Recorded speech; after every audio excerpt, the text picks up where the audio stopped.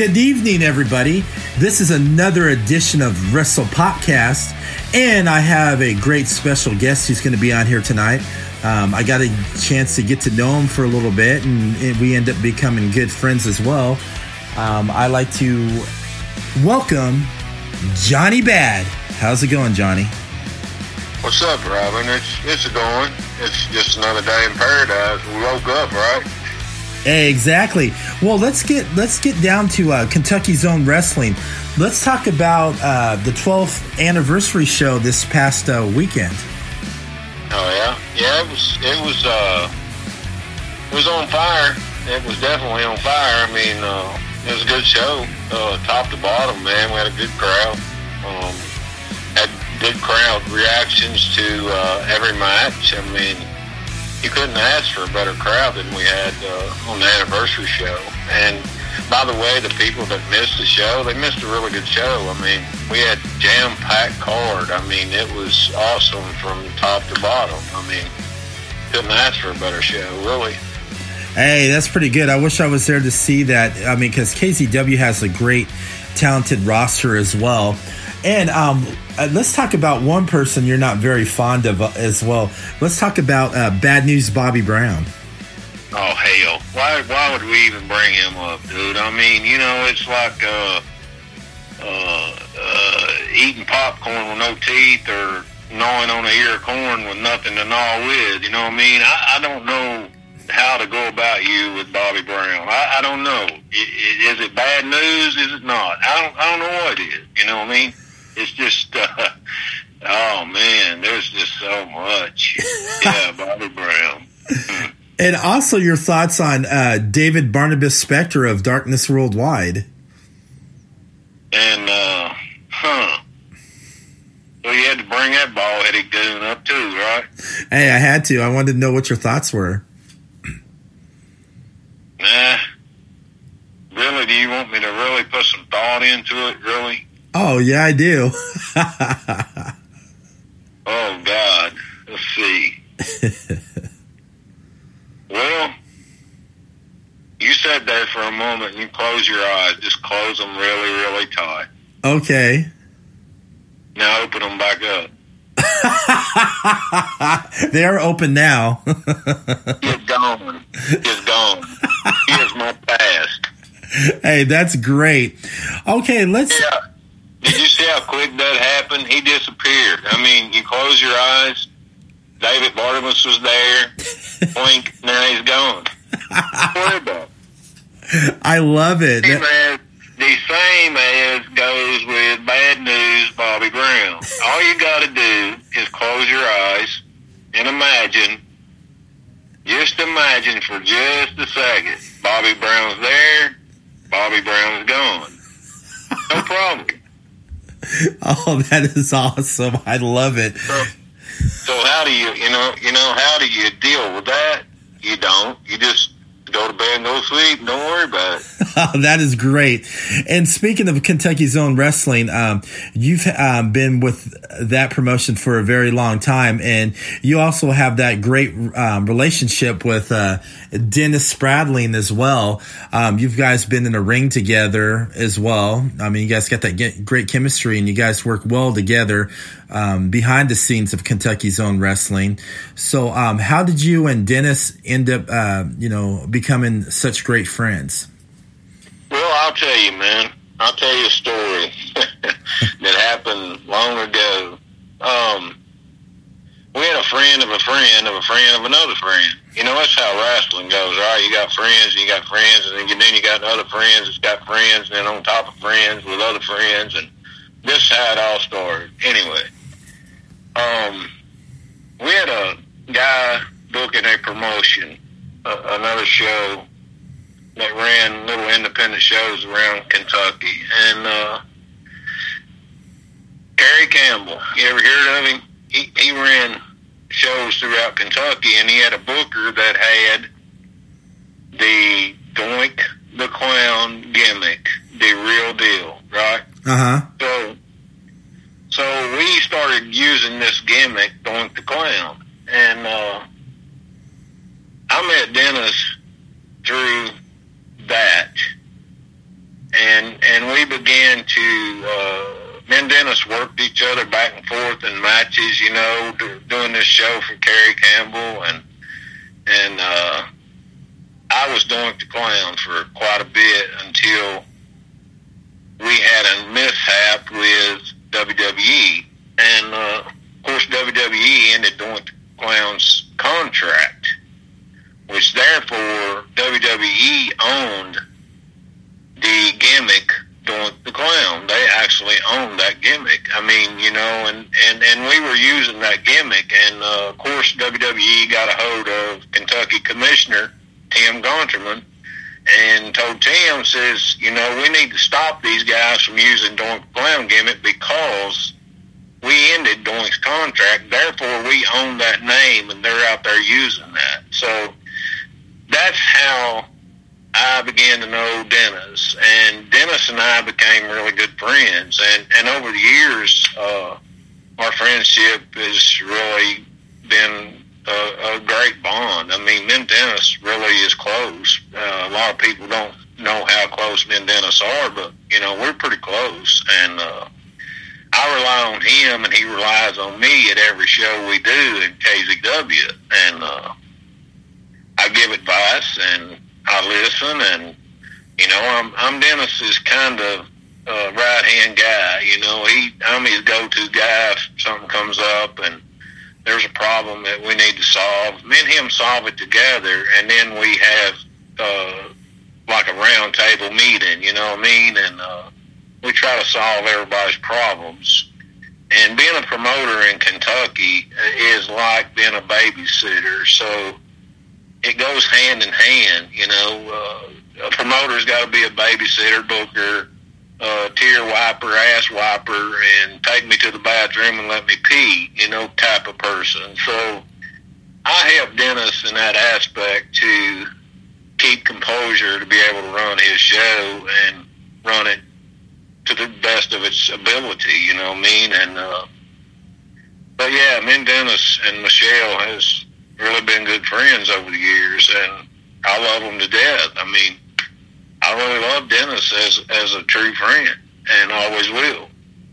Even without the business, me and Dennis will be friends, and that's, you hardly ever find that in life anymore, especially in the independent wrestling scene, you know. And I'm glad to have him as a friend, really am. So I hope that shed a little light on what you was asking. Oh, you did. And it was great. I remember I went to one show, and you guys, sat down with the roster and was talking about, how, the style of wrestling you're looking for. And I remember Dennis said this 100 times, old school, old school, old school, man. And I know that's how he, runs his, shows, old school wrestling and great storylines as well. And then when I was talking to you yesterday, we'll talk about in-ring psychology. Do you think that is very, very important in making a great storyline and also being a professional wrestler? Let me tell you. I'll put it this way. You can have the best, basic, nonchalant wrestling skills in this state, in your state, in any other state.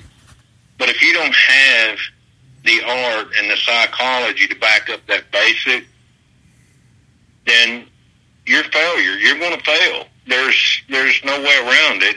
And when you talk old school, let me explain old school wrestling to you. Let me explain it to you in my ability and what I know and what I was taught about old school wrestling. So if you walk in a locker room today and you say, well, I'm an old school wrestler, I believe in old school. I'm a Memphis wrestler. I've always been trained under the Memphis wrestling skill. So, and there's a big difference in independent wrestling and Memphis wrestling. So it's kind of a little bit different. It's catch can, if you understand what catch can wrestling is. Catch can is a martial art type wrestling ability, and Memphis was always set up on that type of wrestling. It's catch can wrestling. A lot of guys never talk about catch can because, you know, they don't understand it. And Memphis wrestling is catch can wrestling. That's where I was trained in that field, was through Memphis wrestling. Now, when you talk about old school is not choreographed. You understand what I'm saying about choreographed? Yes. Old school wrestling is not a choreographed wrestling. It's something you do within the squared circle, not from the dressing room to the ring. You do it in the ring, you know, and that's old school. So if you say old school wrestling, a lot of guys today think, you know, oh, we better not choreograph this from here to there. We better go out here and do it because this is the only way he knows to wrestle. Do you understand what I'm trying to say about old school? Yeah, I totally do, yes. So when you say old school, you're talking about an older guy. Me personally, I'm 53 years old, so to me, when you speak old school wrestling, you're going back to my day of starting in wrestling. I am the old school wrestler, you know what I'm saying? I came up in the old way, but I've had to adapt and learn new ways to keep up with the younger guys in the generation of wrestling today. So, and when you say high fly, you're talking about somebody jumps off top rope and does monkey flips and makes a pure ass out of himself and then gets up and loses. You know what I'm saying? So it's kind of a toss-up, old school versus new school. New school is a high fly, real athlete, you know, that does stuff off the top rope and stuff like that. But I'm a down on the mat type wrestler. So, can I do stuff off the top rope? Certainly I can, but do I want to? No, not anymore. That's past me, you know what I'm saying? It's way past. And I hope everybody that's listening or is listening, I hope they get the meaning of old school wrestling, because to me, when you speak old school wrestling, I'm thinking age-wise, not walk and talk or not choreographed. That's what I take it as, just the age, you know what I mean? Oh, I totally agree. That's why I asked you that question and about the whole ring psychology. And then another question, a part of it as well, is how come in today's wrestling, it just seems like there's a lot of young wrestlers out there who don't want to do promos. They just want to wrestle in matches and not do a promo. Well, because the art of promos is not in them. A lot of young kids today is not reliable enough to sit back and listen to the older generation wrestlers about how to do promos. I know you see a lot of what they call promo on Facebook. I don't call a promo. I don't call it a promo. I just don't. And to me, it's not. A promo is being in front of the audience, setting your matches up is a real live promo. So to me, when you go backstage and you're calling it a promo, it's not really a promo. It's just setting up your next event. You know what I'm saying? Oh, I totally agree. Know what you're saying, brother. So if you did a promo, you would do it live in front of your audience, wouldn't you? Oh, I think so too, and that's how you can get that great pop as well. Well, I mean, you got to have the reaction of your fans to back it, and if you're doing a behind the scene shoot, then it's not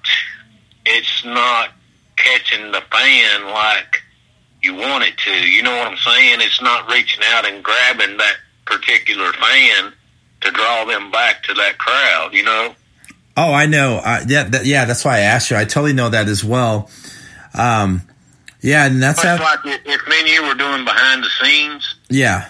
You know, you're not going to have that reaction of people to know how to carry on the actual promo. So if you was out in front of 150 or 250 people, let's just say you was out there in front of people. Okay. You know what I mean? And they've got your back. You know, you've got these fans just wrapped around your little finger going, yeah, just screaming your name, you know, and you're out there on that microphone. You've done a actual promo. Yep. Because you got the reaction you're looking for. So if you and I went and we done this and we spit it out on Facebook, would you call that a promo? No, I wouldn't. I would not. I would call it something else because, like you said earlier, it's in front of a live audience. No, I wouldn't call it a promo on Facebook. No. See, that's what I try to explain to the kids today, man. They're calling it a promo. It's not a promo. Mm-hmm. Now, if you was on live TV, and you had an audience out there in TV land, you know, that may possibly buy a ticket. You got to catch this. Possibly buy a ticket. Now, you're taking one of the biggest shots that you can take is putting independent wrestling on TV. You know why? Why? You know why? Because your sales at your show would drop, and they would drop tremendously. Really? Well, sure they would. Why would anybody want to go watch a show if they can watch it on TV for nothing? Absolutely nothing, just by turning the TV on. Hey, yeah, that's totally true. I see that as well, too. Yeah, because if you do that, you won't invest into that company, and you don't want to really invest, because if you don't see it on TV, you'll come back to that next show. It's going, since you're invested in some of the wrestlers in the stories, you go, okay, this was good. I want to go back again and see what happens. Well, if you was charging $15 a head at the door to see an independent wrestling show, you know what I'm saying? Yeah. If you was charging that to see an independent wrestling show, why would you drive from your location 2.5 to 3 hours away when tomorrow night you can watch it on TV? Yeah. You know, and you're not wasting your gas, your time on the road, traffic backups. I mean, this is why it's independent, dude. This is why it's independent. You have independent promoters that put on these shows to make money, to pay money. Without making money, they can't pay money. I totally agree with you as well. And speaking of, you were talking about, you know, Memphis, where you learned the style of Memphis wrestling as well. What was some of your memorable moments in Memphis wrestling? The best time I ever had in my life, and watching the whole Memphis scene unfold. And when I was a kid, I'm going to take you back a few years here. You know, it's going to take me a minute to get where I want to be. Okay. And if you got time, I got time, I'll take you back for a little bit. Okay. When Memphis came into Kentucky, the first show they ever came to was MWA in Knox County. It's a little town, little community called Barbersville, Kentucky. And MWA ran down there in the Knox Central High gym. So when you're talking Memphis, you're bringing in Jerry Lawler, Bill Dundee, Tracy Smothers. You know, you're bringing all the Memphis guys out of Memphis into Kentucky. And when I experienced the real Memphis atmosphere, it was in that little gym at Knox Central High School. I will never forget when they came to town, the whole family, I'm talking about my brothers, my sisters, my mom, my family would all go to these shows. And as a little kid, we would get there sometimes before the show actually opened up, and I got to go and put my elbows up on the apron of the ring, you know, and that was the most highlighted thing of my life. And to be sitting in the crowd and see these guys just starting out to accomplish their goals that they accomplished today. You know what I'm saying? They got they accomplished everything they went after. But to sit in that crowd and watch these guys, it just unfolded so pretty. It was so beautiful, man, to watch this art form, you know, because, and a lot of people will make fun of me today because, you know, I can mention I watched Jerry Lawler wrestle when he was really young, and it's a, so help me God, truth. I watched Jerry Lawler when he was young. I'm talking about in his 20s. Wrestle at that gym. I seen Bill Dundee when he had really long hair and all that shit. You know what I mean? And it was, and then I started learning the Memphis wrestling at home with my sister and my brothers, and we would wrestle in the house, you know what I mean? Yeah. And I started learning the art of that Memphis wrestling, which we had one channel, and every Saturday morning at 10 o'clock, we would get to watch Georgia Championship Wrestling. Oh, nice.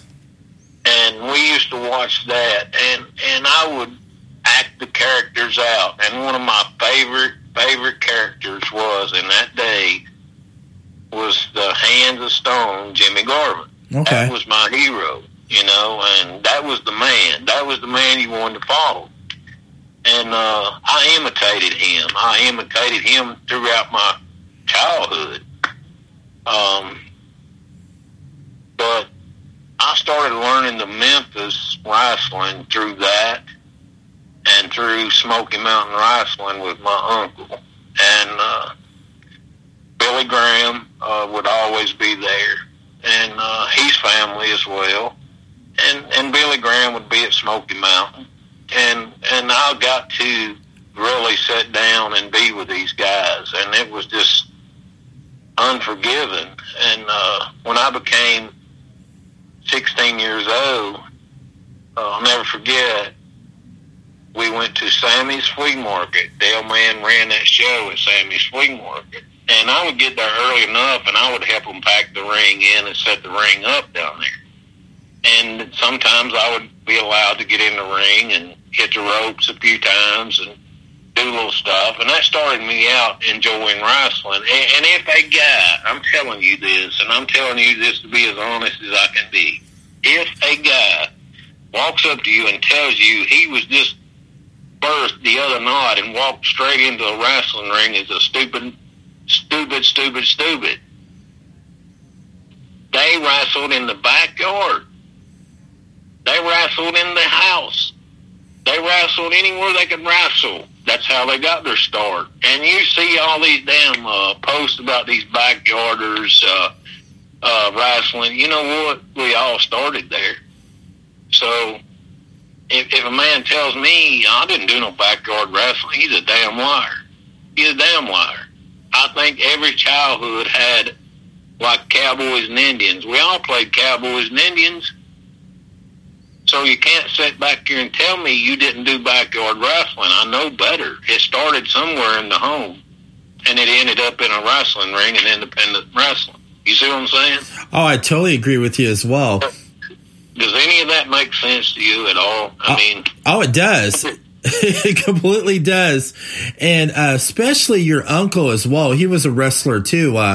You also got to work and train with your uncle as well. What was it like to work with your uncle in the ring?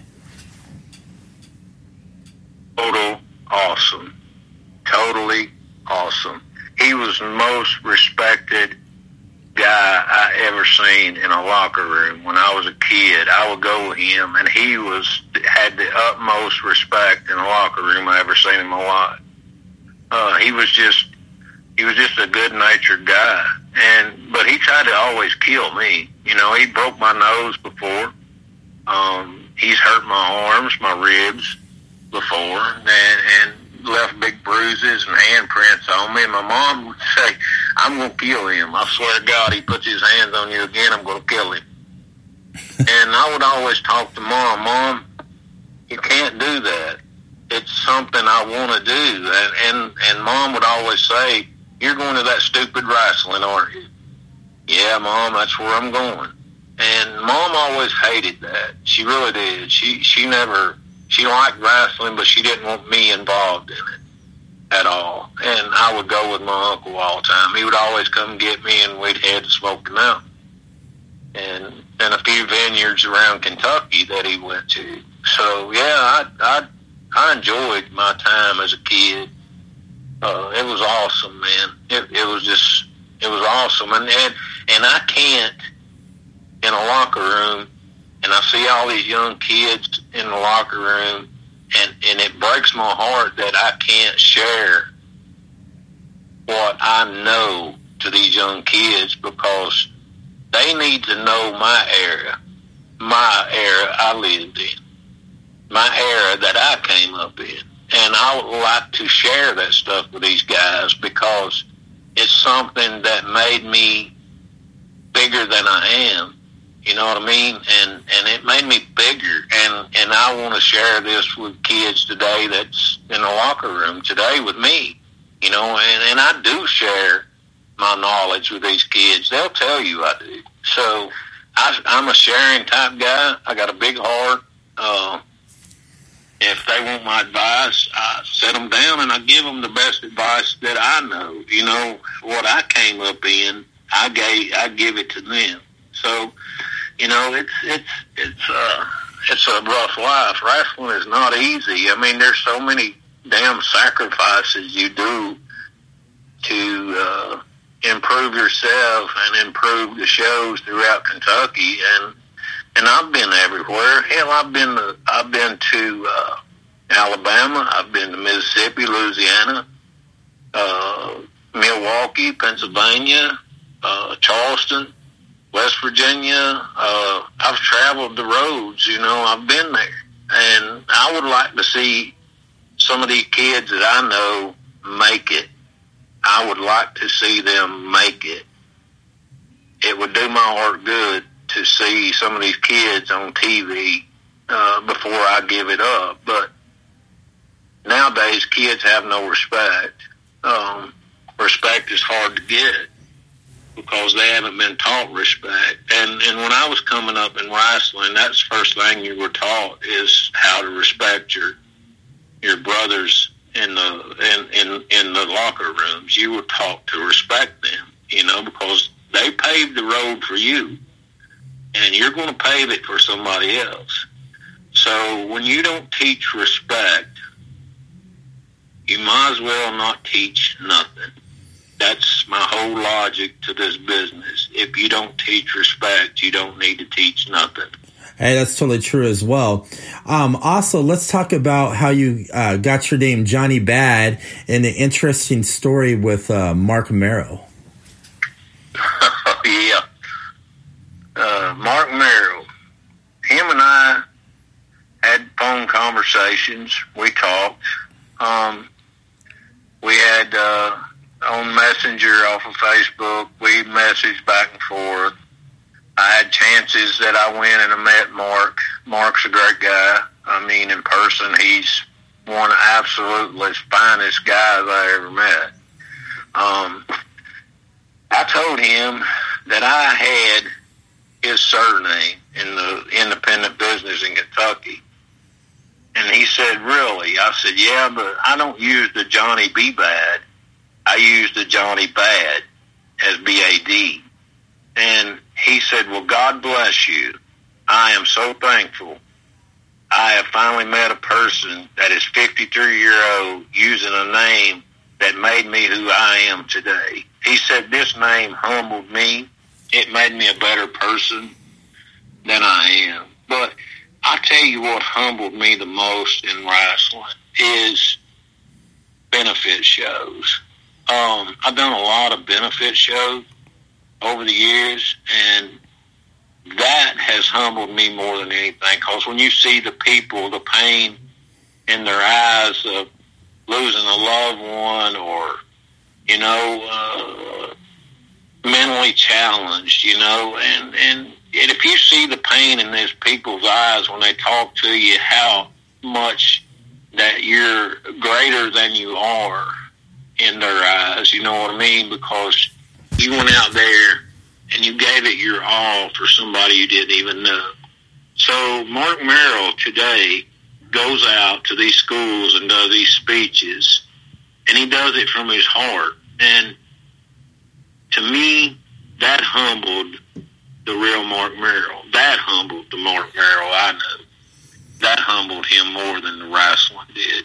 So, and he blessed me with his surname to use until my death, or I just give up wrestling completely. So, and I got that on my Beast Mode On page. It's on there, the little conversation we had about me using the Johnny Bad, because I set it up. I said, hey, Mark, let's do it on Messenger. This way I have a keepsake that I can keep and so go back and say, hey, Marc Merrill blessed me with the name he used in WWF and WWE and WCW, and he blessed me to have that name. So, yeah, it's awesome. It's awesome.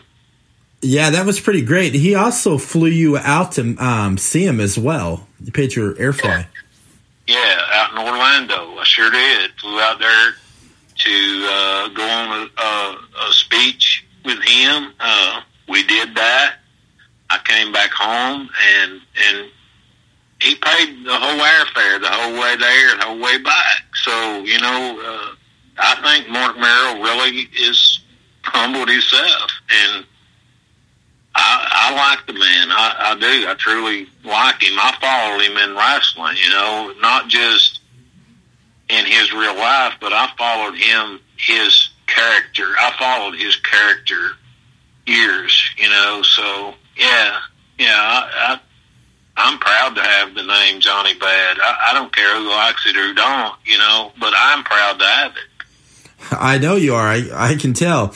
Also, you had one of your favorite feuds of all time, which lasted for 8 months, was with another legend in the ring you dealt with, was Bobo Brazil.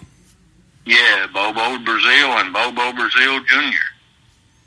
I had my run with both of them guys, and was one of the best feuds I'd ever been in my life.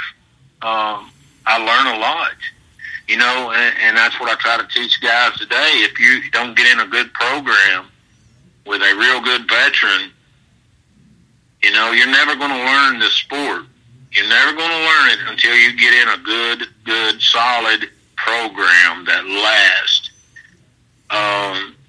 Even Bobo Brazil Jr., I had over a year program with that man. I went everywhere that man went and wrestled him in every show, because we were in a big program, and it lasted over a year. So, yeah, if the young guys can get in a good program today, I would highly recommend it, because it doesn't do nothing but better you. Oh, I think so as well. And then one of your other favorite matches we talked about as well is when you got in the ring with Bobby Fulton. The Fantastics, man. I'm telling you, I grew up watching them guys. Never in my life did I imagine that I would be able to grace the same ring in a match with Bobby Fulton. And it happened. Salyersville, Kentucky. One of the best matches for the old school. So we go to old school now, and you're talking about age. Bobby Fulton, Johnny Bad. Finally collided, Salyersville, Kentucky, BCW Wrestling. I'll tell you, never talked to the man, never said a word to the man, walked up to the man, you got me, let's go do it. Went straight out in that ring and put on one hell of a clinic match for me. You know, it was a clinic match to me, because, you know, you're talking about the Fantastics. You know, and here I am wrestling one half of them, Bobby Fulton. I would wrestle that man anywhere, anytime. Anytime that he called upon me to work a show with him, I'd be more than glad to go and do it. I would absolutely do it in a heartbeat. But But there's more to my story than Bobby Fulton. Okay. We go to Handsome Jimmy Valiant, the Boogie Woogie Man, Ashland, Kentucky. I've been in the ring with all these big, high-fluting wrestling stars. So I've accomplished everything I've went at in wrestling. I've accomplished it. I worked my ass off. I busted my ass. I tried to learn every possible thing I could learn about wrestling to be able to do these star wrestlers. And it don't stop there with Handsome Jimmy Valiant. It goes further than that. So, yeah. Yeah. I've had a blast. Yeah, plus you were in the ring with like Ricky Morton, Billy Gunn, the Road Dogg, Shark Boy, DDP, even Shane Douglas and Bobby Eaton. Oh yes, many a time. Ricky Morton. Yep. Easiest guy I ever encountered. I mean, he's just a natural human being. I mean, he's down to earth. And traveled with them, wrestled with them. Bluefield, West Virginia, DDP. Bluefield, West Virginia. Jim the Anvil Neidhart, Bluefield, West Virginia. Road Dogg, Bluefield, West Virginia. Billy Gunn. I've had all the experience that any one man could have. I've had it. I've been there. Oh, I know you have. Also, let's talk about you working with and knowing Jack Lord as well, who was another great wrestler. Jack Lord, to me, is an awesome human being. I know he has stuff that bounds him to where he's at, but I also know Jack Lord is probably one of the biggest independent guys as far as wrestling that's been around. I mean, his career speaks for itself. And Jack has this personality to me that would draw you to want to know him. You know what I mean? You meet these type of people that want to know. You really want to dig down deep in the backbone, see what they're about, and Jack Lord to me is one of them type of guys that you really want to know. And I take him that way. So yeah, he's a big independent hero. So yeah, I got a lot of respect for them guys. I really do. Yeah, Jack Lord's a great guy. I had him recently on my podcast as well, and he had a lot of great stories to tell as well. And I totally agree with you about Jack. He knows his stuff. Yeah. Well, that's what I'm saying. If you want to pick the mind of you're picking the mind of veterans. Let's go back to. I'll tell you another. Okay. Veteran. I'll tell you another veteran that I was in the ring with, and you probably heard of the man. And if you don't know Kentucky wrestling, my friend. Okay. And it's no other than Doug Vines. Yeah, I've heard of him. I've never got to actually see him in the ring, but I've heard that name several times from different indie wrestlers I've talked to and interviewed. Listen, I've picked his mind. I've had the privilege of being in the ring with him. I've wrestled him. I picked his mind. A man can walk out. You want to find this funny, but it's true. And he can walk out in a ring with nothing, absolutely nothing, no gimmicks, no nothing, and pretend he has a gimmick in his trunks, and so help me God, he tears the fan base to hell and back. Because he is the type of magic guy, that works the magic in the ring. And them's the type of guys that young guys need to pick their brains, man. They really need to. They really need to pick them guys' brains, because there is no Doug Vines left no more. There's no Jack Lords left no more. There's none of these guys left anymore. And there's no Dale Manns. There's no Danny Fargos. there's none of these guys left anymore. And when you meet one of these guys and actually get to know one of these guys, pick their brains, man, because they have knowledge out the ass that can teach you anything. Oh, them is the type of guys you really want to know. Oh, I totally believe it as well. And, you know, I'm not a professional wrestler either, but I like to talk to you all the time and pick your brain. And some of the stuff you've really told me has really opened up my eyes on certain things of the business as well. Well, I appreciate that, Robin. I mean, you know, that's what a veteran's about. You know, there's going to be a lot of guys that are going to critique this little podcast. You know, they're going to talk shit. But you know what? At the end of the day, if I'm the only person a person's got to pick at, they ain't got nothing to do. They have nothing to do, my friend. Oh, I totally believe it as well. And let's talk about your thoughts on Raven and that locker room fight. That was in Corbin, Kentucky. That was down in Corbin. I had took my ring, my PA system. I had set up a whole entire wrestling venue. And Raven was booked on the show. So I have nothing for Raven, and I'm not going to hide that. I didn't hide it from Raven, you know, even face to face. I didn't hide it from him. I have nothing for the guy. But here's another thing: his attitude toward independent wrestlers, man, is just bullshit. You know, I mean, he act like we were the pieces of shit that he forgot about, you know, and Raven is the type of guy, and I don't give a damn if he hears this, because I would tell the son of a bitch in person. I have nothing for the man. I don't want to talk to him. I would never book him on my show. A lot of guys got along with Raven. I'm just one of them guys that didn't. I spent $1,700 out of my pocket to put a nice canvas on my ring that would look good for the people to see, you know, a nice ring.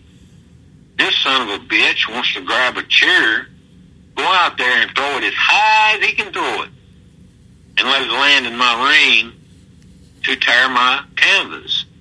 I looked at him and I said, no, that's my fucking ring. That's my shit. You know, I work every day. I pay for this shit out of my pocket. You don't have to pay for this shit. I do. I work hard for my money. It's not handed to me. And you're not going to go out here and tear my shit up. But you know what the thing about really pissed me off about Raven? What's that? That really pissed me off about Raven. He went in a corner in the locker room like a little 2-year-old baby and pouted the whole night long because something wasn't this or something wasn't that. He sat in his own little world, texted on his little cell phone, ignored every independent wrestler in that building. I told him, I'm the motherfucker that's going to pay you. This money that you're getting is coming out of me. So I suggest you get along with all these other wrestlers in here. Whether they're at your standards or not at your standards, I don't really care. But you get along with them. Because you know why? They watched you on TV. These people watched you on TV. And I'll tell you another something, Raven, while we're on the subject. I have the same crowd out there paid to watch this wrestling as if you wasn't here. So you didn't bring me no money. You didn't make me any more money by having you on the show. And then you come down here and treat these wrestlers like pure shit. These are my guys that I booked to wrestle on this show. And you treat them like shit. I don't appreciate that. And I didn't appreciate it. So if an independent guy out there is listening to this podcast that thinks Johnny Bad didn't have the,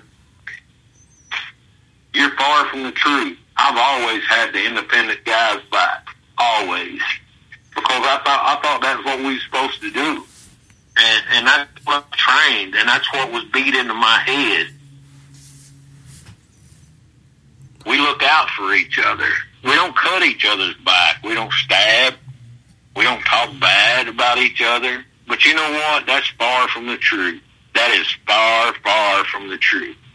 I have no friends that I can actually call friends since at that point in that time. The only friend I had, I lost. And that was my best friend in the world, was my mother. And that's the only friend I ever had, was her.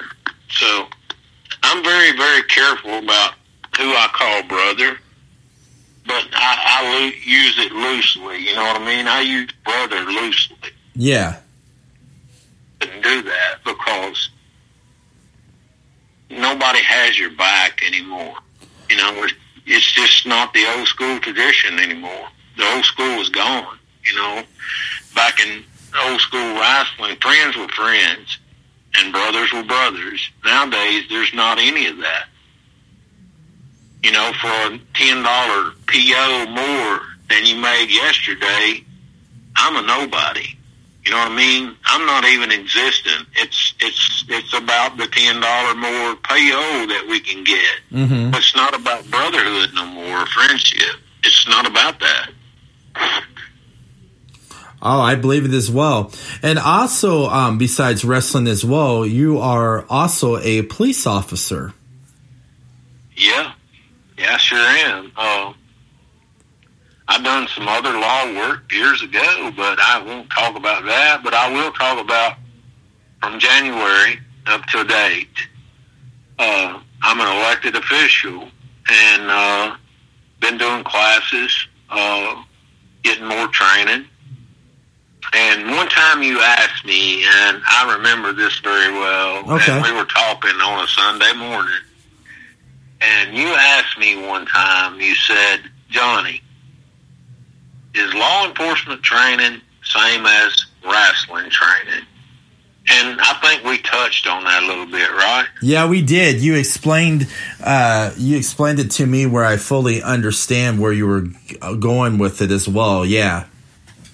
Yeah, so, you know, you take police officer work is totally different than wrestling.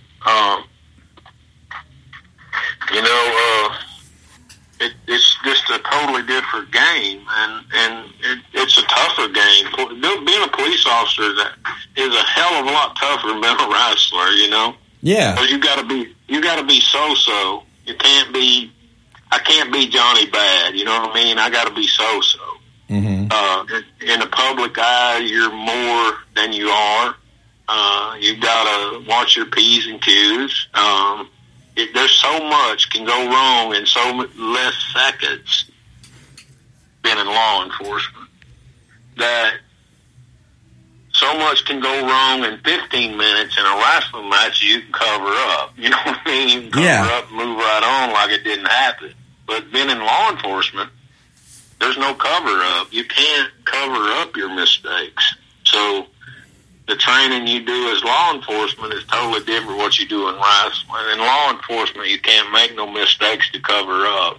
So, yeah, there's difference there. And I've been in law enforcement now since January of 2019 to date. I've arrested a lot of DUIs. I've pulled a lot of people over.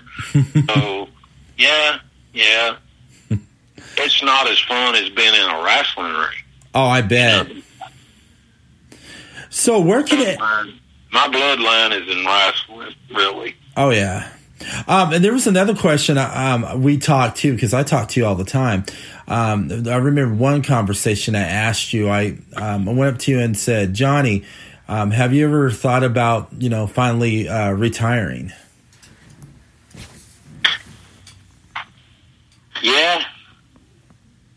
I don't know in independent if you retire, actually. I don't know if you can call it retirement because, you know, fine line of starving to death and having something to eat on the table. You know, retirement out of independent wrestling, you have no income that you can support yourself from. So I think instead of calling it retirement, you just walk away and disappear. You mean like hang your boots up and just disappear? Just disappear. I think that's what you do in independent wrestling. You just disappear. You know, you're gone from the equation. And I know a lot of guys that actually maybe a year or so older than I that I've never seen in the ring in years. They just disappear. It's gone. It's over. And listen, I think in independent wrestling, it's the fans that will say, well, wonder what happened to Johnny Bad. We haven't seen Johnny Bad. Wonder what happened to him. Johnny Bad just disappeared. And that's what we do. We just disappear. I could see that as well. So where can everybody find you on social media? Mostly on Facebook, Instagram, but I very rarely even look at Instagram. And Facebook anymore is just nothing but pure drama, dude. It is. Pure drama. Oh, I totally agree. You see all kinds of it, and you're like, I don't want to read this. I don't want to hear about it. And it's like, why? But if anybody wants to look me up, they can go on Facebook and look up Johnny Ray Rice, and bam, there I am.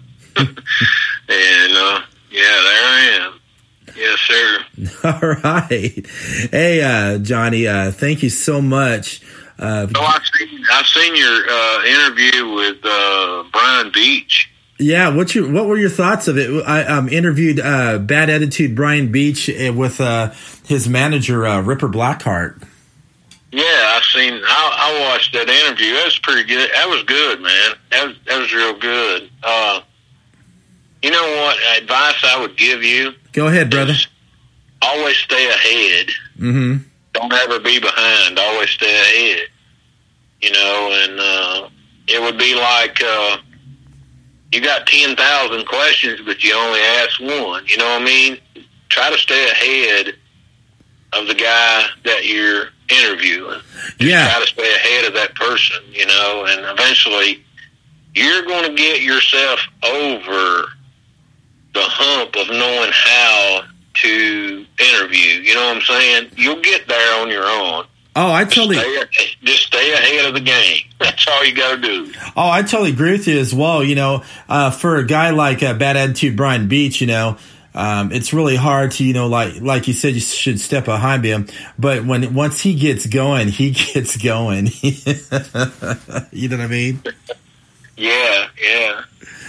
And his chops in the ring, when he chops somebody, you can hear it all the way around the whole arena, and you can like feel it that you were being chopped by him.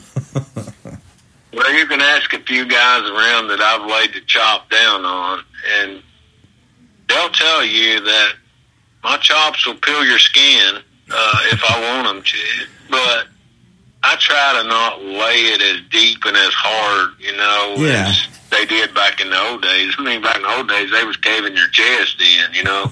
Oh, heck yeah. And if they wasn't chopping your chest in, they was stomping it in. So either way, your chest was going to get caved in. So, you know, you bite the bullet and go. Yeah. Speaking of, you know, KZW as well, you go there before the shows as well and train some of the, you know, wrestlers there as well. So of all the, you know, wrestlers over at KZW you worked with, who was your one that you really enjoyed, you know, training and he learned from you, and you can see him in the near future making a name for himself? That's kind of a hard question. I've helped so many guys that came through KZW, and that right there is probably is one of my hardest questions that I probably don't have an answer to. If I picked one guy that I really thought would push it as far as he could go, and I really believed in the boy, and I really believed that he would push his way through, was Austin Harness. I really believed in the boy that he was going to go somewhere, and maybe he still will. He's at that age where he could probably still go somewhere, but Austin Harness really believed in that kid. I honestly believed in that boy. You know, I gave him advice and worked with him in the ring and worked with him in the ring and gave him advice and worked with him and gave him more advice and worked with him that much more. And he really picked up the art really quick. And I, honest to God, thought he would go somewhere. I really did. But nevertheless, he's still doing independent shows. So, you know, we'll see in the future someday. I think all your big promotions now that they have a cutoff is like 27 years old to 30-year-old. They have a cutoff where they don't want to use you above that age. Yeah. So I recommend that anybody has any talent that is below 25 but above 20, you know what I'm saying? Yeah. To have a shot, they probably ought to start pulling punches and trying to make it, because they do have a cutoff to where they don't want you anymore. And the cutoff is 27 to 30. But you better be on top of your game from 27 to 30 to even make it in a door. You know, so I totally believe it. Another question I'm going to ask you as well is Crutch. Have you ever seen what was inside Crutch's hat? He has so much interesting stuff that comes out of there. Have you ever looked inside his hat? Well, you know what? You know what's going to surprise me the most? What would surprise me the most that'll come out of that hat won't be a damn rabbit. It's going to be a naked woman. I looked for one time for him to pull a whole naked woman or a blow-up hat. That'd be priceless. Oh, we have a question from a listener, Debbie Herman. And she said she totally agrees about Austin Harness. He's a fantastic wrestler, and she said you done great with him. Oh, yeah. Yeah, a lot of people seen how he worked. Yeah, that's pretty good. Thank you for asking that question, Debbie, and thank you for listening as well. But, yeah, that's just great. Okay, another, like KZW, just has so much great talent, like Crutch. That's why I was to ask you what was in his hat, and I'm hoping to see a naked lady come out of there as well. So, what's your thoughts about the Chris Rose? All right. My thoughts of the Chris Rose. The man has some talent. And believe me, I'm going to retire when Crutch pulls this naked woman out of the hat. I'll retire then. But anyway, back to the Chris Rose. He is talented beyond what he thinks he is. He's got some good talent about him. And you know what? And I'm going to say this, and it's going to break every rule in the book. Okay. But I have to say what I got to say, because if I think it, I say it, and I say what I really mean. That boy has the utmost respect I have ever seen in a guy. In that locker room, he is a totally different person. He's humble. He's a good guy, and I respect the hell out of him. To be a young guy, I respect the hell out of him. But let me throw somebody else out there for you. Okay. I had a cage match at the last Cage Fury show with Ross Beret. I can't forget him because I had so many matches with this boy. So many. And the cage match that him and I've got it on Facebook. It's one of the best cage matches I ever been in. Was against Ross Beret. I can't leave him out because I highly, highly respect that boy. He's humble. He's got what it takes. He's just got to get the right connection. And I hope one day he gets that connection and gets to shoot at the star or something. And I hope he gets that. I really do. I mean, I would like to see that kid go where I've been, and go further than I'll ever go. I would like to see that, and I would like to see Ross Beret be that guy to do that. Hey, that's awesome. When you win my respect, you win everything. And them guys, let's go back to Chris Sterling. Let's even go back to him. Awesome guy. I mean, awesome. He's talented beyond his talent. He's just got to recognize himself more than he does. He's got talent out the ass. So let's go to a few other guys. Let's do a shout out to Kuiper. Let's do a shout out to him. Talented. I just think he's on the wrong road. I think he needs to get his gears in order, his mind and his focus more on the business. And I think if he ever focused on the business, that boy will go somewhere. Because you can teach him anything, and he picks it up so fast. I think he'll go places, but he's got to get focused. He's so far out of focus on his talent level that he needs to focus on himself, focus on the business, and be the best he can be. Hey, that's Crutch. Let's go back to Crutch. Let's give Crutch a shout out. Okay. Crutch is trying to live this fantasy of Johnny Depp. Johnny Depp and Crutch are two different people.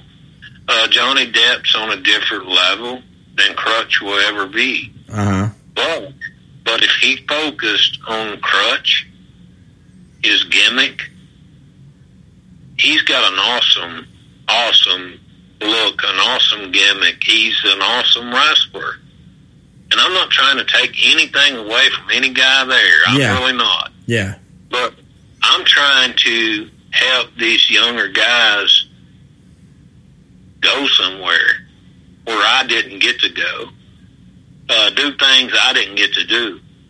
And I would love to be able to be the one to push them in that direction. But if they don't focus on the task at hand, they'll lose that focus and never get it back. And I think that's where Kuiper's at. I think Kuiper's there. I think his focus is completely gone. And he's not a leader. He's a follower. And I've always said this, and I'll say it again. You train to be a leader. You don't train to be a follower. Does that make sense to you? Oh, yes, it does. You don't go out there and bust your ass show after show after show to be a follower. No, you don't. You have to be a leader somewhere. Yep. I totally agree. That's the same thing in podcasting as well. What you just said is in pro wrestling, because I'm always humping and, hustling, to get a lot of guests I can. I've interviewed over 310, wrestlers and stuff. And, you always have to end up coming up with something new and different than from any other podcasters. And you got to be a leader. You can't be a follower, and you got to hustle your ass out there, just like how pro wrestlers do. So, well, you can't be a follower.